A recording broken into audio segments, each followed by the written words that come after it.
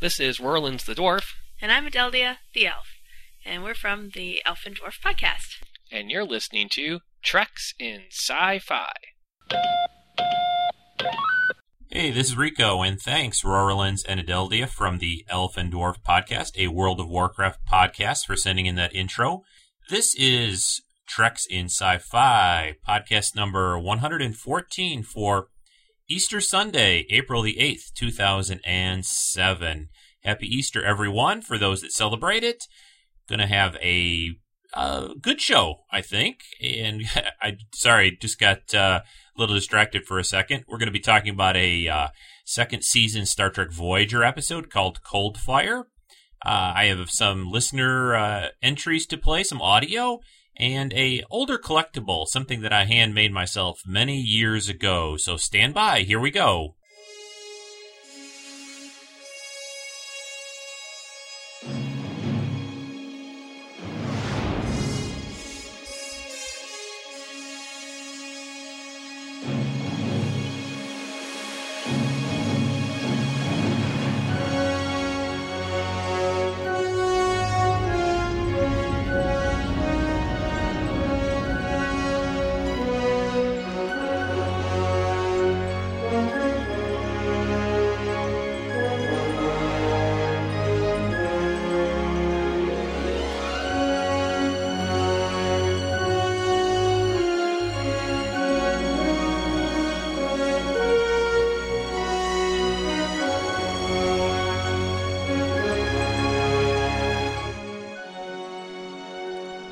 I just want to dedicate this show to all the men and women that can't be with their families this Easter holiday. Those serving abroad and defending their country that happen to be overseas in the Mideast. This show is for you, everyone.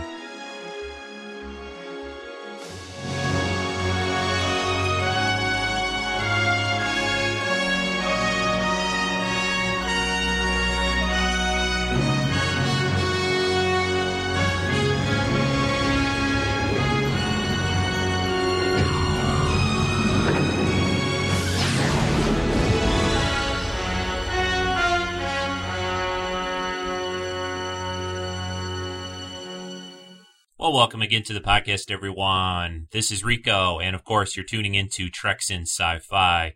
I'd like to, of course, thank everyone for taking the time on Easter or maybe the day after, or whenever you've listened to or listening to this podcast.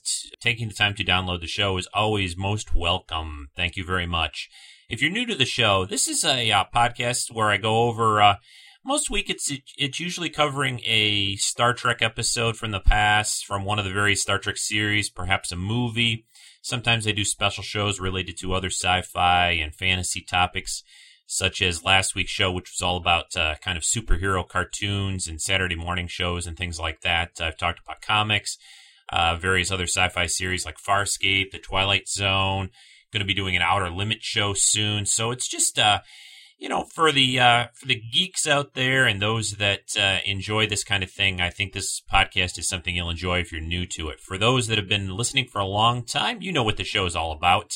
And, let's get into it. Not really a lot of new Star Trek news this week to talk about. I did pick up issue 3 of the Star Trek comic, which this issue is all about. It's a Next Generation episode, or at least a storyline from the Next Generation era, back when they were in the sort of series time with the Enterprise D, mainly featuring Worf in a big role, Troy a little bit, and Riker. Sort of a little love triangle situation going on, along with the attack of an alien ship against the Enterprise. It's a good issue. The artwork, I think, is a little bit better than they've been doing in the previous ones. Maybe the artist is a little bit better with Next Generation. I'm not sure if it's the same artist that did the other issues. They may be using different artists and different writers each issue. I haven't really honestly paid close enough attention to that. I'd have to think that they are, though. This one looks just a little different in style in that. So it was a good issue, number 3 of the Star Trek comic being put out. So check that out if you're into comics and Trek.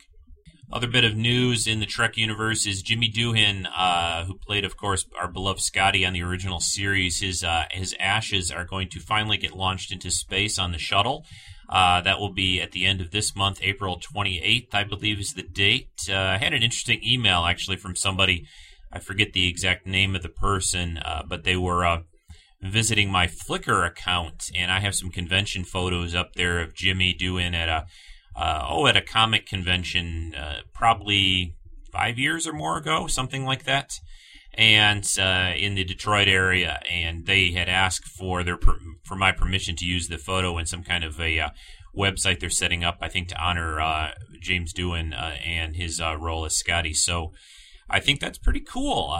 I didn't even know. I think Flickr is a really cool service, and there's ways to search on there, and I guess they found some of my pictures and enjoyed what I did. So didn't really have a lot of great shots, I thought, but he was on stage with several other Star Trek actors, Jonathan Frakes at one point, who played, of course, Riker on TNG. So that's a pretty cool thing. So Jimmy is being launched into space, which is a fitting tribute to our engineer from the original series. Other news items in Trek universe, there's some fan films coming up pretty soon here. Star Trek of Gods and Men, which is the Tim Russ effort, who played Tuvok on Voyager. That's going to be coming up with the first part of its 3-part release on the internet.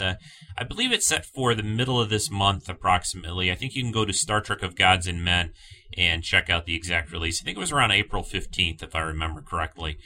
And, of course, there's another new Star Trek New Voyages episode coming up very soon. Should be released by the end of this month. And that is is starring George Takei, who played, of course, Mr. Sulu on the original series. Looks like a really good one. I've seen some still shots from it online on the Star Trek New Voyages site. Some cool stuff, and they always do a fantastic job. So check out those films in the Trek universe very soon, coming out in the next few weeks.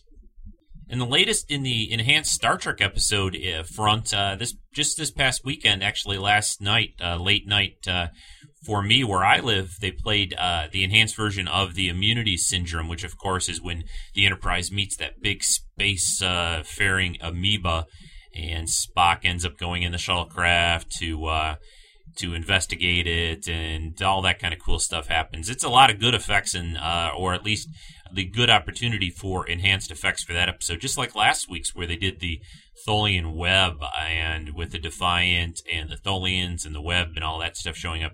They did a really great job on that. A lot of new effects in there, almost rivaling the amount of effects they put into the Doomsday Machine when they redid that one.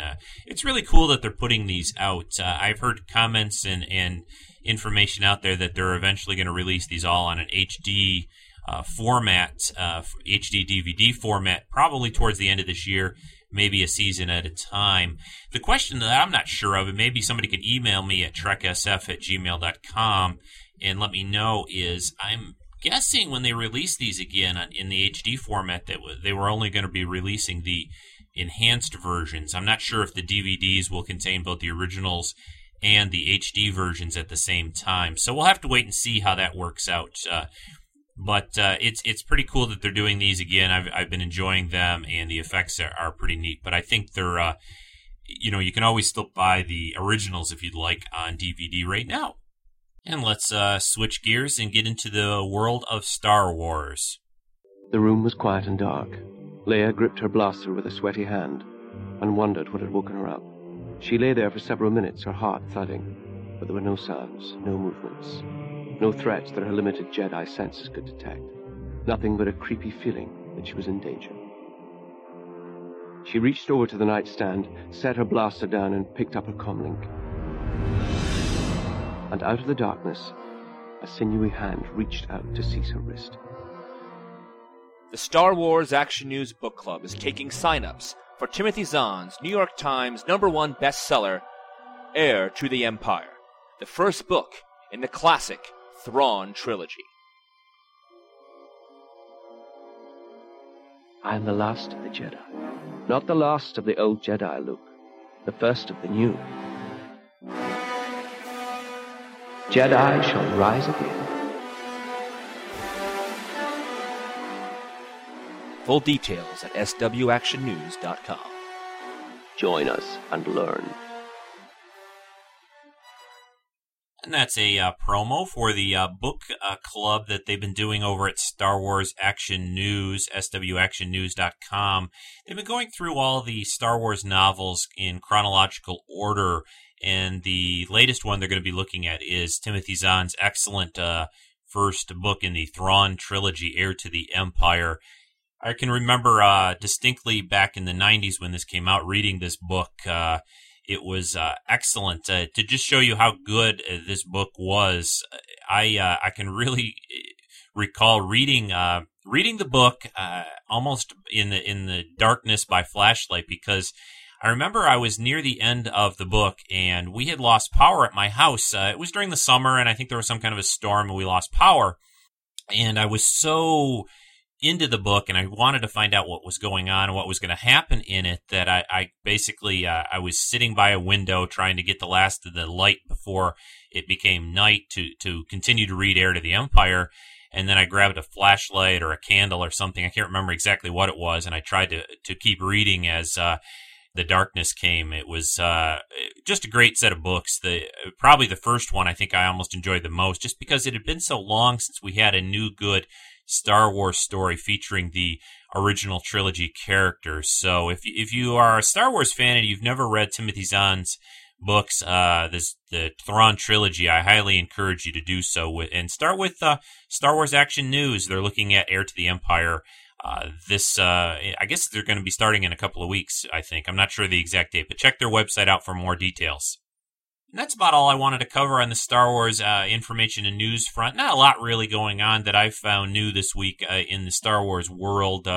Things continue to, excitement continues to build, I guess you could say, is for the Celebration 4 in May, which I've talked about a couple times before. And they've got a lot of cool collectibles coming out that are coming out and be coming out in the next few months related to Celebration 4. You know, check Sideshow Toys, Gentle Giant, all the usual places for that. They've got some cool things coming. Actually, it's a great time to be a Star Wars fan as far as collecting goes. It seems to be almost as big this year because of the 30th anniversary as it was in the last movie year of 2005 when Revenge of the Sith came out. So lots of cool collectibles. Next, I want to mention that a couple of things. One, next weekend's podcast, I'm going to be covering on the Star Wars vein of things. I'm going to finally start looking at the prequel movies. I've done the original trilogy movies, had a podcast dedicated to each one, and next weekend I'm going to look at the first one, The Phantom Menace. Yeah, I know it's not the best of films, but there's a lot of neat and fun stuff in it, I think, and it was, of course, the first film that we had seen, Star Wars film, in many years after Return of the Jedi came out in 1983. So next week's podcast will be a look at The Phantom Menace. And related to that, I have a new contest. I think I'm going to just run this for 1 week. So you've got 1 week to do this. I'm going to do a contest. This is going to be a contest to win a action figure. It's Qui-Gon Jinn action figure from the Power of the Jedi run. This is Qui-Gon in a different kind of outfit. He's wearing something called Jedi training gear. It's kind of a dark outfit. I'm looking at the figure now, and it's from the Power of the Jedi series, Collection 1, and it's in good shape. I got a few extras of these, so this will be to win that. And what I want people to do is send me an audio file, and just real briefly in 30 seconds, no more than a minute, tell me who your favorite in any of the Star Wars movies, series, anything, who your favorite Star Wars character is, and maybe just a quick mention of why. Maybe it's somebody you identify with, somebody you really like. But anyway, mention your favorite Star Wars character. Could be a human-type character, could be an alien, could be any of the characters. It doesn't matter. But send those in. Send the audio MP3 file to treksf@gmail.com. If you can't do an audio file on your own, you can always call the voicemail line, 206-88-TREKS. We'll get you to the voicemail for the show. So send those audio files in, and I will basically pick one. I'll play a bunch of them on the show, and we'll randomly kind of pick one for the winner. I think I'm noticing on my recording today, I think I might be talking a little too loud. I might be getting a lot more pops and puff noises on the podcast, so I apologize about that.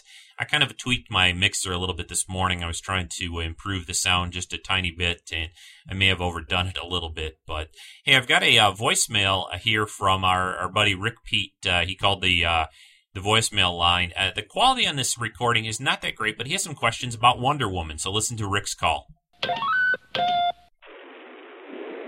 Hi, Rico. This is Rick from the forums. How are you?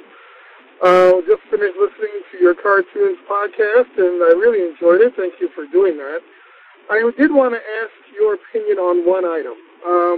I really enjoyed watching the show on the Cartoon Channel with the Justice League, but the one thing I had a problem with was the fact that on that show, Wonder Woman can fly, and Wonder Woman is about as powerful as Superman.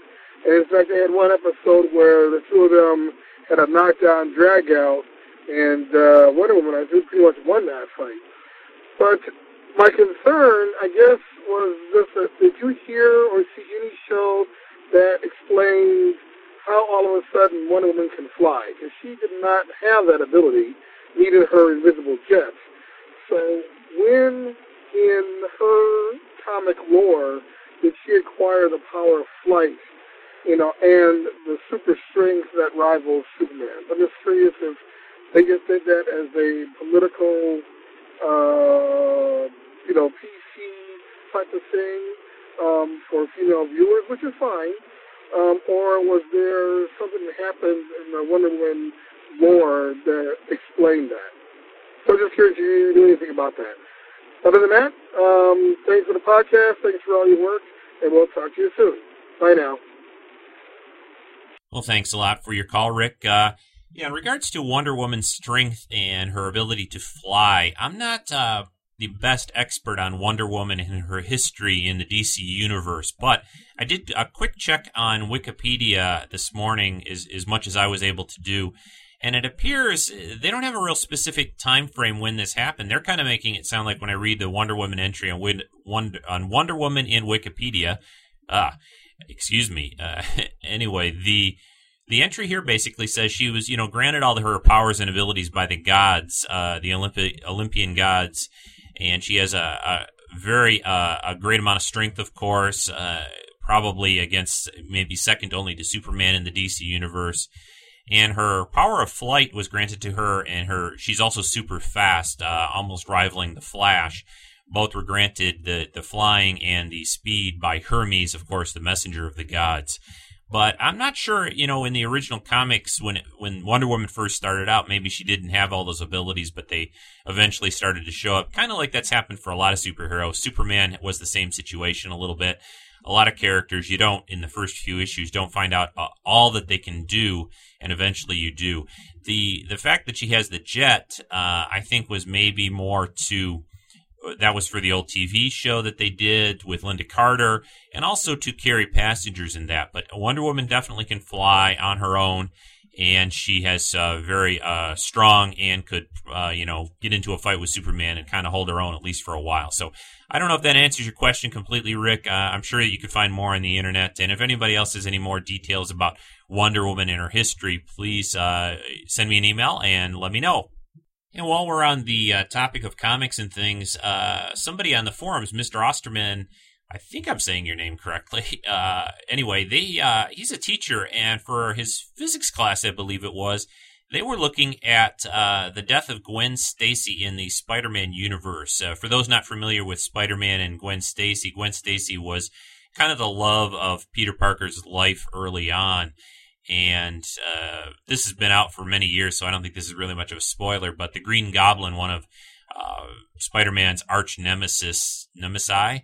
Anyway, Green Goblin takes Gwen Stacy up to the top of a bridge in New York, and she gets tossed off of the bridge, and Spider-Man tries to save her. He shoots his webs down to try to grab her, but she dies in the process. And it's been kind of debated about exactly what killed her in this fall, but Mr. Osterman on the forums and his class have been looking into it, and they have a special report that an audio report that they sent in. I thought it'd be kind of fun to play that for you now, and right after that, we'll be getting into the Voyager episode. So here's the special report on Spider-Man's court case.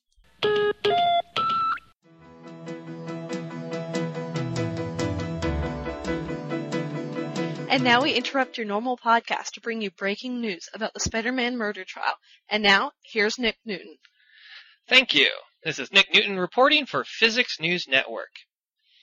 We were all shocked when the New York District Attorney's Office brought charges of negligent homicide against Peter Parker, a.k.a. the Spider-Man. Today ended the entire case for the prosecution. It sounds like they're basing most of their evidence on two key witnesses. They've questioned the city coroner who verified that Gwen Stacy, girlfriend of Peter Parker, did indeed die from neck injuries caused by a sudden stop. The defense attempted to first undermine the coroner's reports and then to try to play to the possibility that some other injury other than the sudden stop halfway down the Washington Bridge was indeed the cause of Miss Stacy's death. Prosecution on rebuttal clearly showed that was indeed not the case. Their other key witness for the prosecution was the only other living eyewitness to the alleged crime, one Dr. Norma Oswald, a.k.a. the Green Goblin. The Green Goblin's testimony was that Parker did indeed know that he could have had other options, but using his web stopped Miss Stacy halfway down, the sudden deceleration proving fatal. The defense has not had any opportunity to present any case and has reserved their opening remarks for the next day of the trial. We will keep you posted here with breaking news. Thank you. This is Nick Newton reporting for PNN. Thank you, Nick. And now back to your normally scheduled podcast.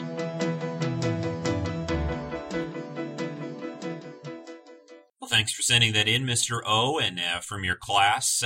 It's a really cool thing, I think, to do something like that. I used to teach quite a while ago, but working more of the research and technical area there now in a private company type situation. But teaching science to kids, anytime you can bring in things like that, things from movies, TV, comic books, usually sparks up some interest and gets them into it. One thing I noticed, I picked up an issue of an old book called Marvels where they had a lot of classic stories retold from the point of view of kind of your average everyday people on the streets in New York and things.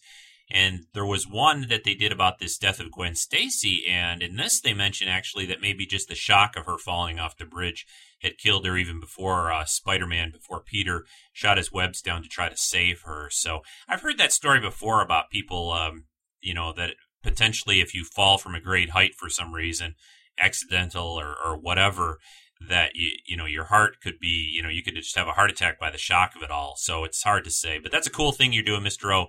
Keep it up. And next up, the episode from the second season of Star Trek Voyager called Cold Fire. I'm going to play the preview for the episode first, and then we'll get into the discussion. She holds a power. Your mental abilities are rapidly maturing. Beyond imagination. Bring the fire. And beyond her control. Talk!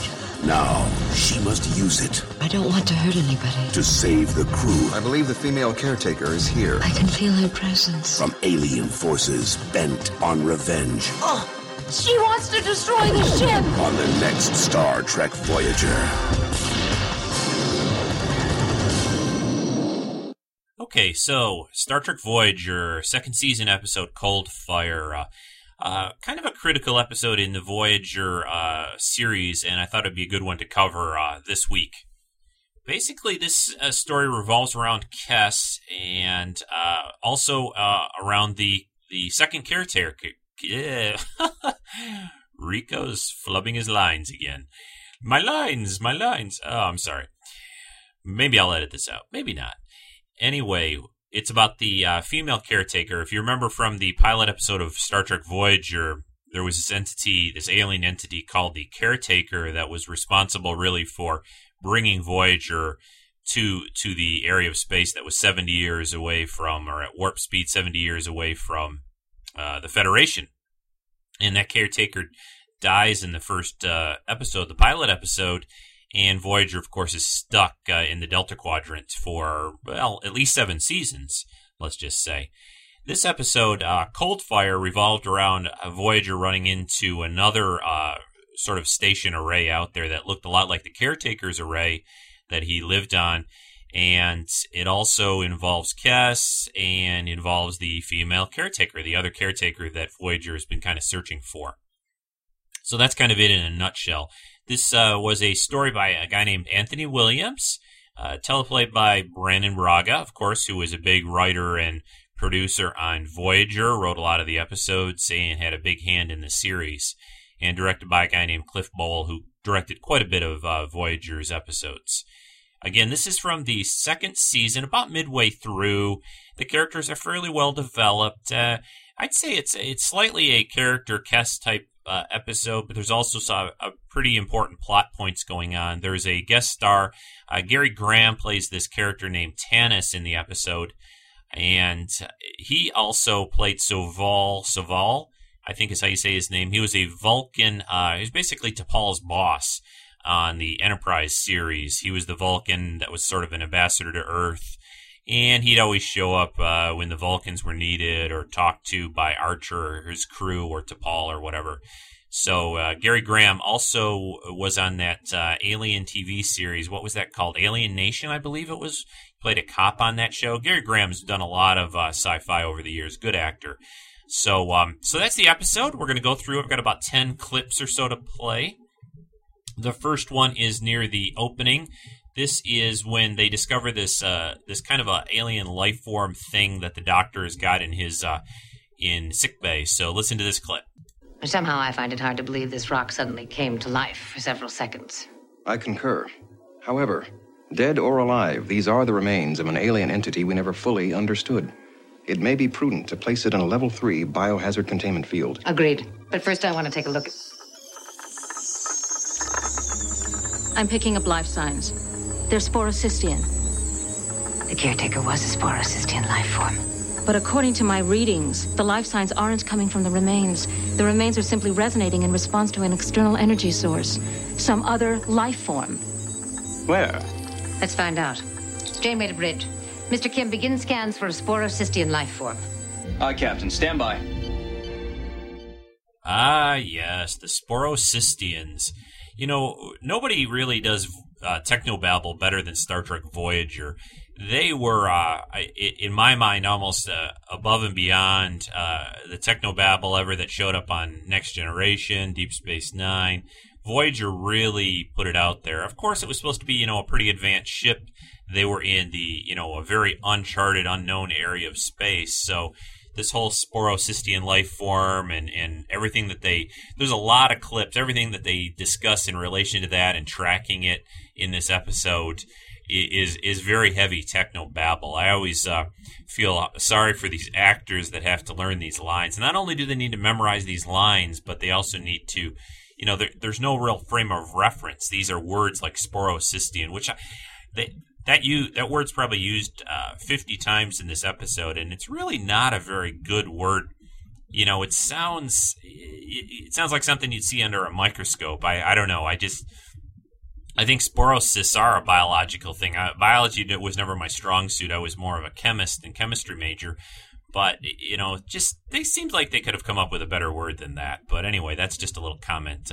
So there's this little rock thing sort of bobbling around and giving off some kind of energy. And it leads the Voyager crew to this other space array. And that's in relation to this next clip I'm going to play right now. Captain, we're picking up an artificial structure on long-range sensors. It appears to be a space station of some kind. Slow to impulse and put it on screen.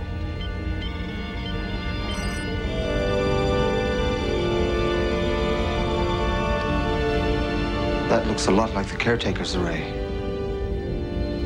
The configuration is similar. So is the surface composition, but it's only about 1/10 the size. Are there any sporocystian life forms on board? No, but I am picking up over 2,000 carbon-based life forms. They appear to be... Wait a second. Confirming. Captain? They're Ocampa. One of the things that I was kind of a little bit disappointed in when this episode, when I first saw it, was that you never really get a chance to see this other array. They don't go aboard it. Of course, the Ocampa, a couple of the individuals beam over to Voyager, and they have all the discussions with them, and everything happens on Voyager. So, that kind of keeps it more or a cheaper show that way. But, it seems like it would have been neat to see the this other array with the Ocampa and everyone on there.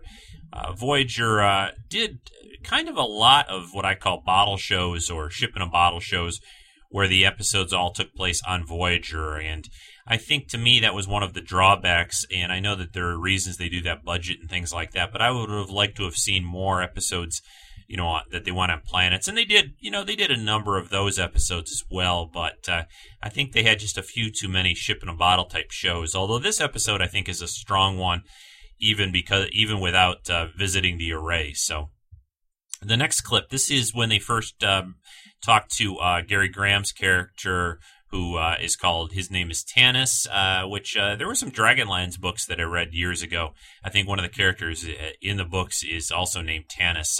He was a little kind of Hobbit type character, if I remember correctly. So interesting. Like I said, with the name, the Sporocystine Energy, Suspiria, who is the name of the female caretaker, which we'll find out here in a couple minutes. It's, I think they need to have a better list of words and stuff to use for some of this stuff. I think they could have done better for this episode on that a little bit. So anyway, here's the next clip. This is with Gary Graham's character aboard Voyager. Our readings identified a Sporocystine life form in this area. We've been looking for that life form for months.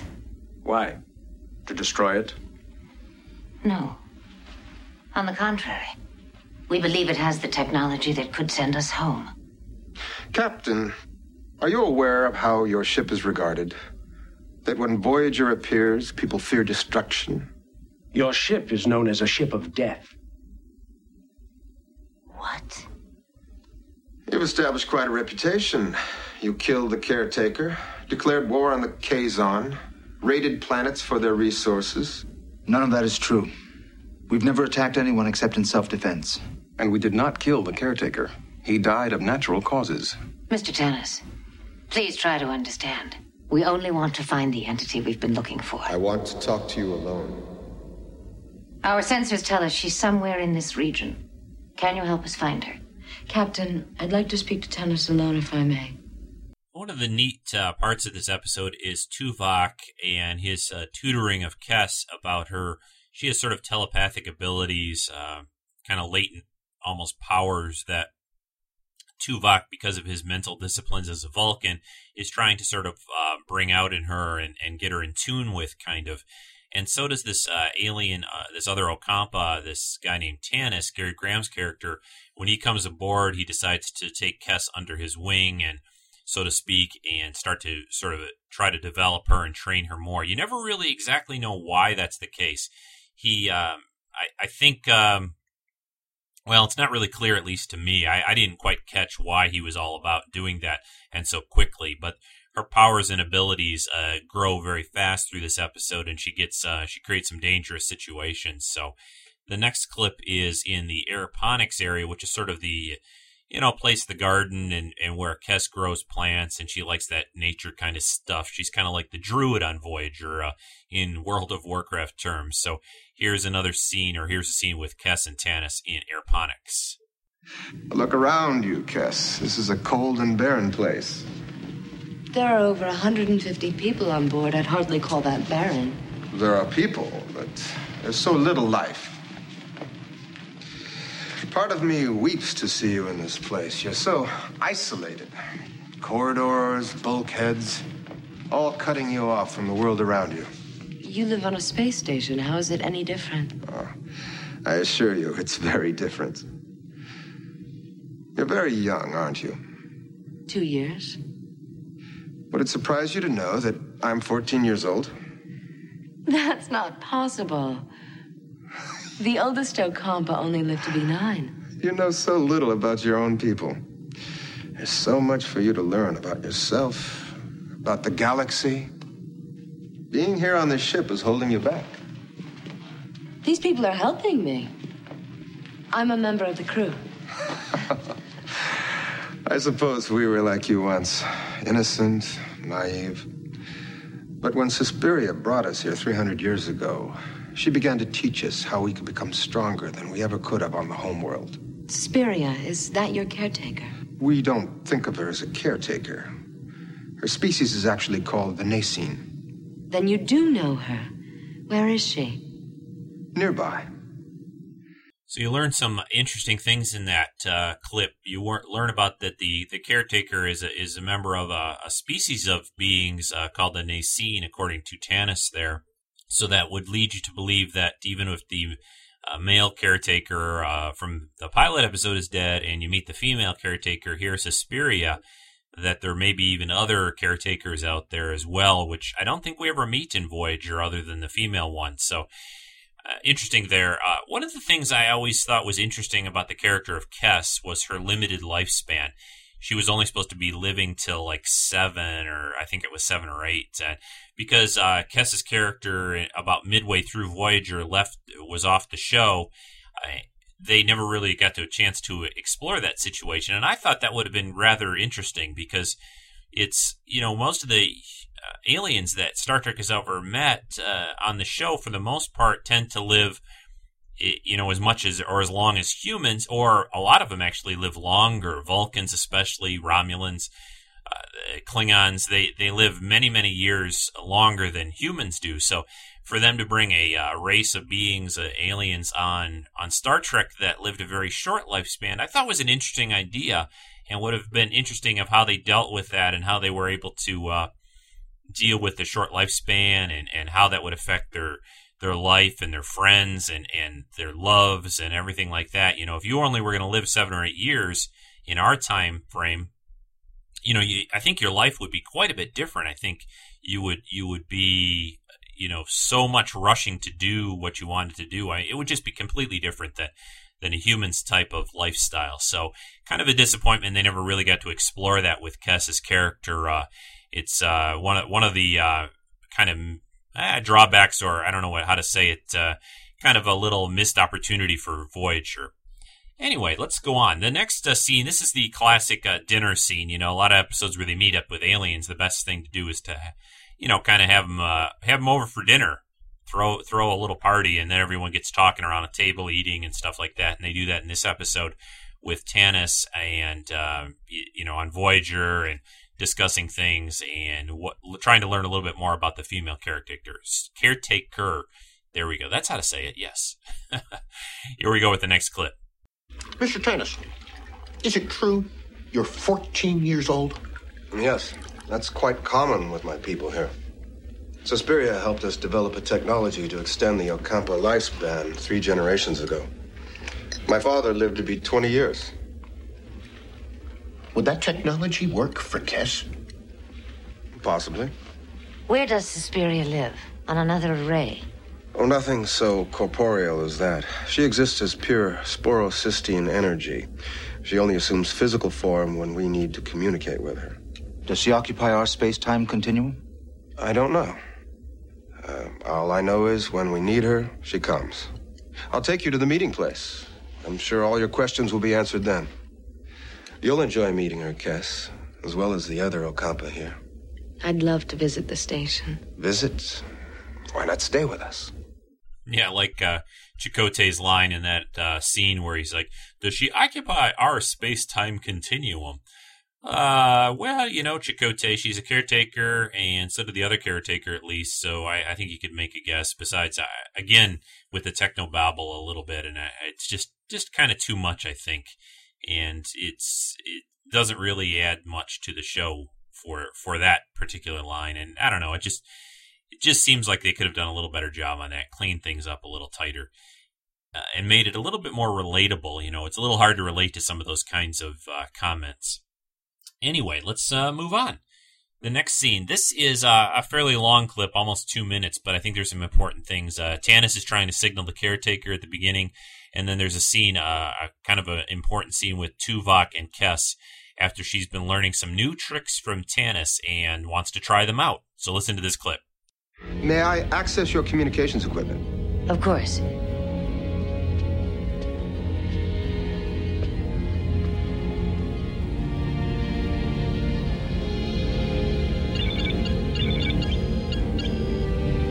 I've sent out a subspace carrier wave. Suspiria should respond within the next 47 hours. I'll be in my quarters. We'll let you know when she makes her appearance. Well, that won't be necessary. I'll know when she's here.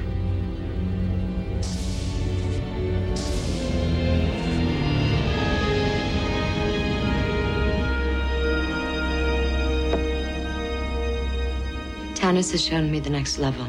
The psychokinetic manipulation of matter. That is a large step for someone whose mental abilities are still undisciplined. Nevertheless, I am intrigued. May I? Please.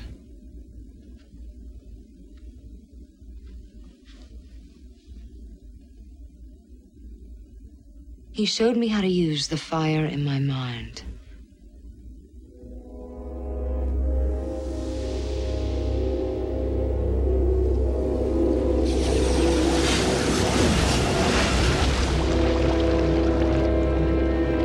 Fascinating. However, I would advise caution in exploring this ability until you have mastered the...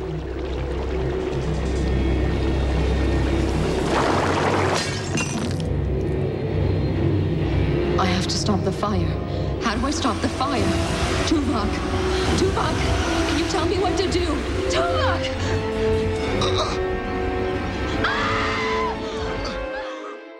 Yes, I don't think she's quite ready for her new abilities, and as Tuvok learns in this scene and gets his face kind of a little melted, it's interesting though. In the next scene, which I'll play here in a second, the clip, his face gets pretty. It looks like he's been out in the sun in a desert for like about a week, laying there. Gets kind of blistered and things. But in the next scene in sickbay, man, he's looking pretty good. This holographic doctor is good, and I think it would have been kind of a little bit better if they had put a little, something on his face, like he was a little hurt, or a Band-Aid or something like that. But anyway, let's play the next clip. I like there's a great line from the doctor, from Robert Picardo here, about Vulcans and Vulcans and how they are as patients. So listen to this. What happened? Your cell membranes went through hyperthermal induction. The temperature of your blood rose by 37 degrees in a matter of seconds. You were in shock, and I resuscitated you. I'm restricting you to light duty for the next 3 days. Try and get some rest. That will not be necessary, Doctor. My Vulcan healing techniques do not require an extended period of convalescence. Vulcans make the worst patients. Fine. But if you're feeling any nausea or dizziness, I'm expecting you to report the sickbay at once. Of course. Yeah, so Mr. Tuvok, not the best of patients. Vulcans, just like Spock, never really wanted to hang out in sickbay. Vulcans are tougher than that. They don't need that. They don't need to rest up. But it is kind of, to me, his blood was raised 35 degrees. His skin was blowing up almost. And boom, and a couple minutes later, he's just fine. So, of course, that's Starfleet medicine in the 24th century, I guess. But anyway, the next clip, there was a little clip I was going to play about after Kes kills some plants in aeroponics, with the fire in her mind and all by accident with Tannis. But it just kind of continues the same thing where he's trying to lure her with all these new powers and abilities and to meet up with Morin Campa and to live longer, perhaps. But she's still very hesitant, and with good reason. He's not to be really fully trusted. But I'm going to move ahead now to the next clip, which is when Suspiria shows up, and she's this little girl. Kind of looks like Alice from Alice in Wonderland. Has this little dress, is in engineering, has sort of taken out B'Elanna and the other engineering crew, and Janeway shows up down there. Oh, one thing I have to mention, Tuvok being security and very cautious type person, early on in this episode decided to tell Janeway, or decided to make a kind of a device with a way to incapacitate a caretaker. With what happened to the caretaker in the first episode, they felt Tuvok felt it was necessary to have some kind of a weapon that they could use against this very powerful being, and it's a good thing that they did, because Suspiria comes aboard Voyager and she's not very happy. Who are you? Suspiria. I've been looking forward to meeting you. Why? Because I had the opportunity to talk to your companion before he died. Yes, I know. I can feel her presence. She's powerful, turbulent. She's upset. She's angry. Kiss.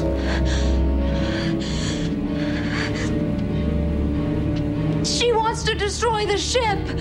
Kiss, listen to me. There's nothing to worry about. Am I interrupting?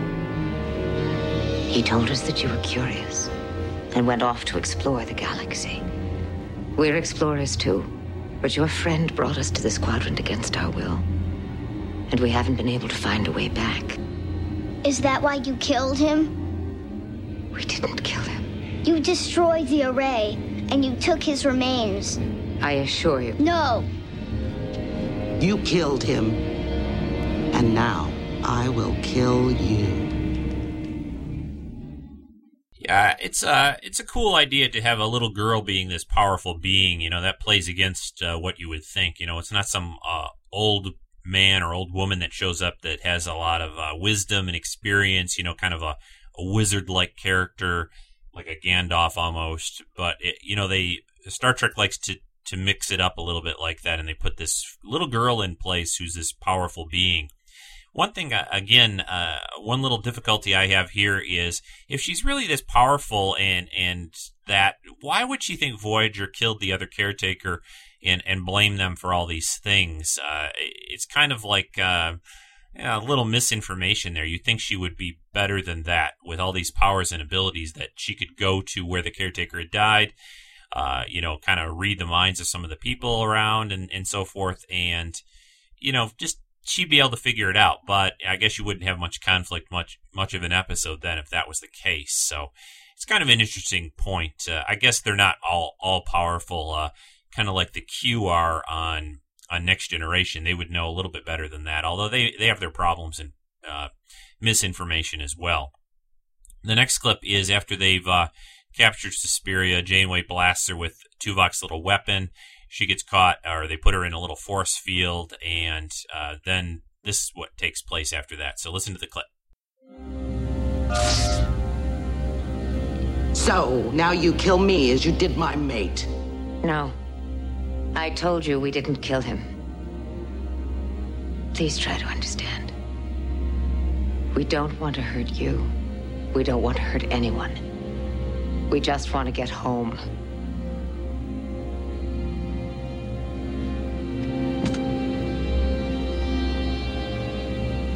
Tuvok, release the force field. Captain. Do it.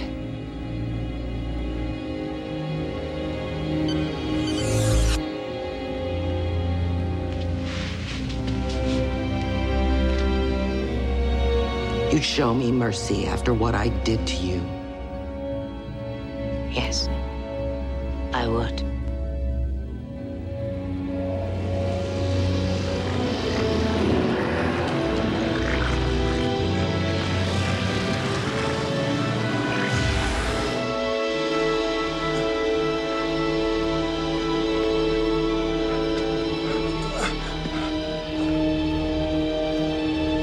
Take me with you. Please. Yeah, so the Federation comes through again. We're, or the crew of Voyager, are very merciful. Kind of reminds me of the end of the scene in the original series episode, Arena, where Kirk won't destroy the Gorn. The Metrone shows up and tells Kirk that he showed the advanced trait of mercy and the fact that he won't destroy his enemy even though he could. Janeway does the same thing here, kind of parallels that situation as well. And, that's what makes us a little bit above, the bad guys in the universe, where they would just whack them and then move on. So that's good. That's good. Starfleet and the Federation still upholding those kind of, virtues and qualities in the Delta Quadrants. So got one more clip in the episode to play. This is the end, a little scene, kind of wrap things up with Tuvok and Kes. So listen in, and I'll be right back. Captain's log, supplemental. We've resumed our course back to the Alpha Quadrant, but the female caretaker is still out there with the power to send us home. And I will use all my power to find her and convince her to do just that. I looked at the tea, and I tried to make it boil, but nothing happened. Without Tanis's help, I just can't do it. Nevertheless, your psychokinetic abilities are still part of you. They might resurface one day. To be honest, I never want to see that part of myself again. To which part are you referring? To the part of me that got pleasure from destroying those plants in the Aeroponics Bay. To the part of me that was tempted to go with Tanis.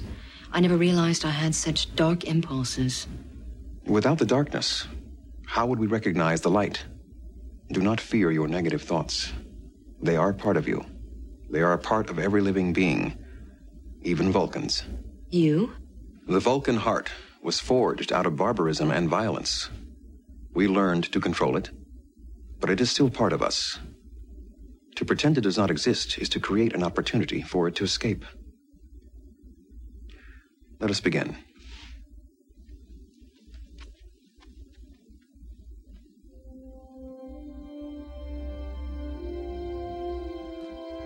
Open yourself to the impressions around you, the thoughts, the minds that are on this ship. Well, there you have our look at the episode Coldfire from second season Star Trek Voyager. Good episode. Really a good opportunity for the character of Kes and for her to develop a little bit. Nice things with Tuvok there, too.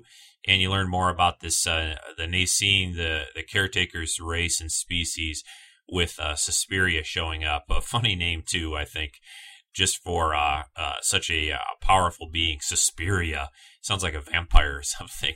Anyway, I'm going to take a short break here. I'm going to play a little phone call that I received that I thought everyone might get a kick out of. So listen to this phone call, and after that I'll be back with a collectible review.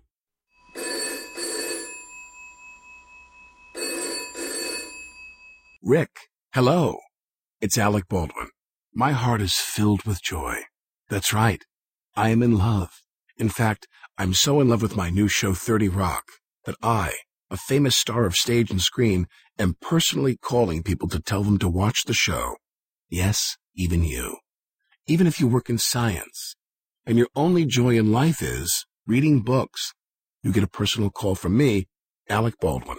And I'm so serious about you watching 30 Rock that I've come to Michigan to make sure you take me seriously. In fact, I'm at your family room window right now. And by the way, I'm not above telling you, you have nice eyes. Watch 30 Rock. Bye. Well, that was nice of Alec to give me a call and talk about his show 30 Rock, which I really enjoy. It's on NBC's. It's on NBC Thursday night. 30 Rock, great show. Tina Fey from Saturday Night Live, and Tracy Morgan's on there. It's a really good show. Really like it. Alec Baldwin is just hilarious on there. So, Alec, keep it up. Great job. Well, we're going to talk about a collectible. Now, this week I thought it'd be kind of fun. I was cleaning out some things, doing a little rearranging of stuff down here in the Rico's Collectible Museum in my basement. And I found this is a Star Wars blaster replica that I made myself completely by hand many years ago after the second Star Wars film came out. And I mean the second Star Wars film in the original trilogy, The Empire Strikes Back. That summer when that film came out, I was so impressed with it and loved it so much. But in that time in 1980, there was nothing out. Star Wars wasn't like, you could turn around and see napkins and paper plates and action figures and everything lining the Walmart shelves of Star Wars collectibles that they've got these days. So I decided to make my own Star Wars blaster replica modeled after Han's blaster in The Empire Strikes Back. Now, what I did is I basically used a lot of sheet metal, and I kind of took some photos that I had seen in magazines and drew up a sketch of the item and tried to get an idea of accurate measurements for it, and went a lot of times to the hardware store, to electronic stores like Radio Shack. I built in a strobe with some LED lights on the side of the blaster, and it came out pretty good. I even cannibalized a small telescope sighting scope for the side sighting scope on the blaster, and it's got its drawbacks. It's not, of course, perfect, but when I did this, I crammed all the electronics in. I painted it black. I glued on some strips on the grip to kind of give it a wooden handle look a little bit. And, until I got my cool Master Replicas blasters that I've got from the A New Hope version and Empire Strikes Back version of Han's weapon, this was the best thing that I had, and I really enjoyed doing it. It probably spent many, many hours putting it all together, painting it and detailing it and everything like that. But it came out pretty cool, I think. I'm going to have some pictures up. There will be a link to that in the podcast notes for this week, along with everything else, of course, that we talked about on today's show. And you can see more photos up in the collection gallery. One thing I do want to mention about the collector's gallery is I'm trying to do some tweaks and improvements on the gallery itself, trying to put up the new version. These programs that you use for these kind of things, they're always updating them, and I struggled with it last night trying to update it to the latest version because it had some new features, but I kind of messed my gallery up, so I had to put on the old one again. So anyway, all I wanted to say on that is if in the next couple of days the gallery isn't working or you can't get to the collector's gallery off of the main TrekSF.com or TreksInSci-Fi.com website, please bear with me. I am doing some improvements to it. So anyway, that's, my Han Blaster, totally handmade by Rico himself. Had a lot of fun with it. This was in a time of my life when I had more free time to build these kinds of things, and I learned a lot. I built a strobe into it that had to charge up, kind of like a strobe that's in a typical flash camera. Did the circuitry for it and crammed it all in. It's kind of funny with electronics, especially even in those days, you didn't have a lot of room to put things in these props. And one thing I'd love Master Replicas to do sometime, they've had such a great run of Force FX lightsabers. I really wish they would do a Force FX type blaster. I've heard rumors over the years that they may do something about that. They may put something out along those lines. A blaster with some cool sound effects and lights and things that would flash when you fired it and sound like Han's weapon or Luke's weapon would be great. I would just love that. I'd eat that up, and I think a lot of the other collectors out there would as well. So Master Replicas or other people, if you're listening and you got any influence on Master Replicas, I'd love to see a Force FX blaster. Well, folks, that's going to just about do it for this podcast number 114, just about in the can, almost completed. I hope everyone, if you're listening to this very quickly after it goes out, I hope you're enjoying your Easter, or if you're listening to it in a day or two, I hope you had a nice holiday weekend if you celebrate it, like I said earlier in the show. And again, next weekend's show is going to be about Star Wars: The Phantom Menace, Episode 1. The movie from 1999. We're going to be looking at that and get those contest entries in. Tell me what Star Wars character that you really love the most, and we'll be playing some of those on next week's podcast. Next weekend's show will be the limit for that entry. You have to get it in by the latest very early Sunday morning, which is when I usually record the show, that'll be show number 115 probably for April 15th. So get those entries in to win the Obi-Wan. I'm sorry, not Obi-Wan. What am I talking about? I'm looking right at it. The Qui-Gon Jedi Gear action figure from Hasbro. So until next time, everyone enjoy your week. I will talk to you again soon. Take care, everybody. Bye-bye.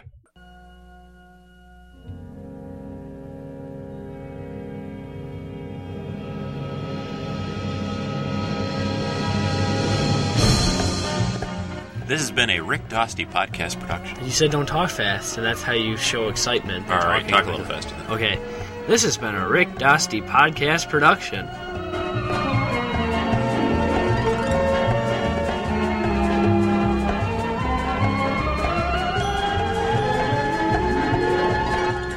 This podcast, copyright 2007, all rights reserved.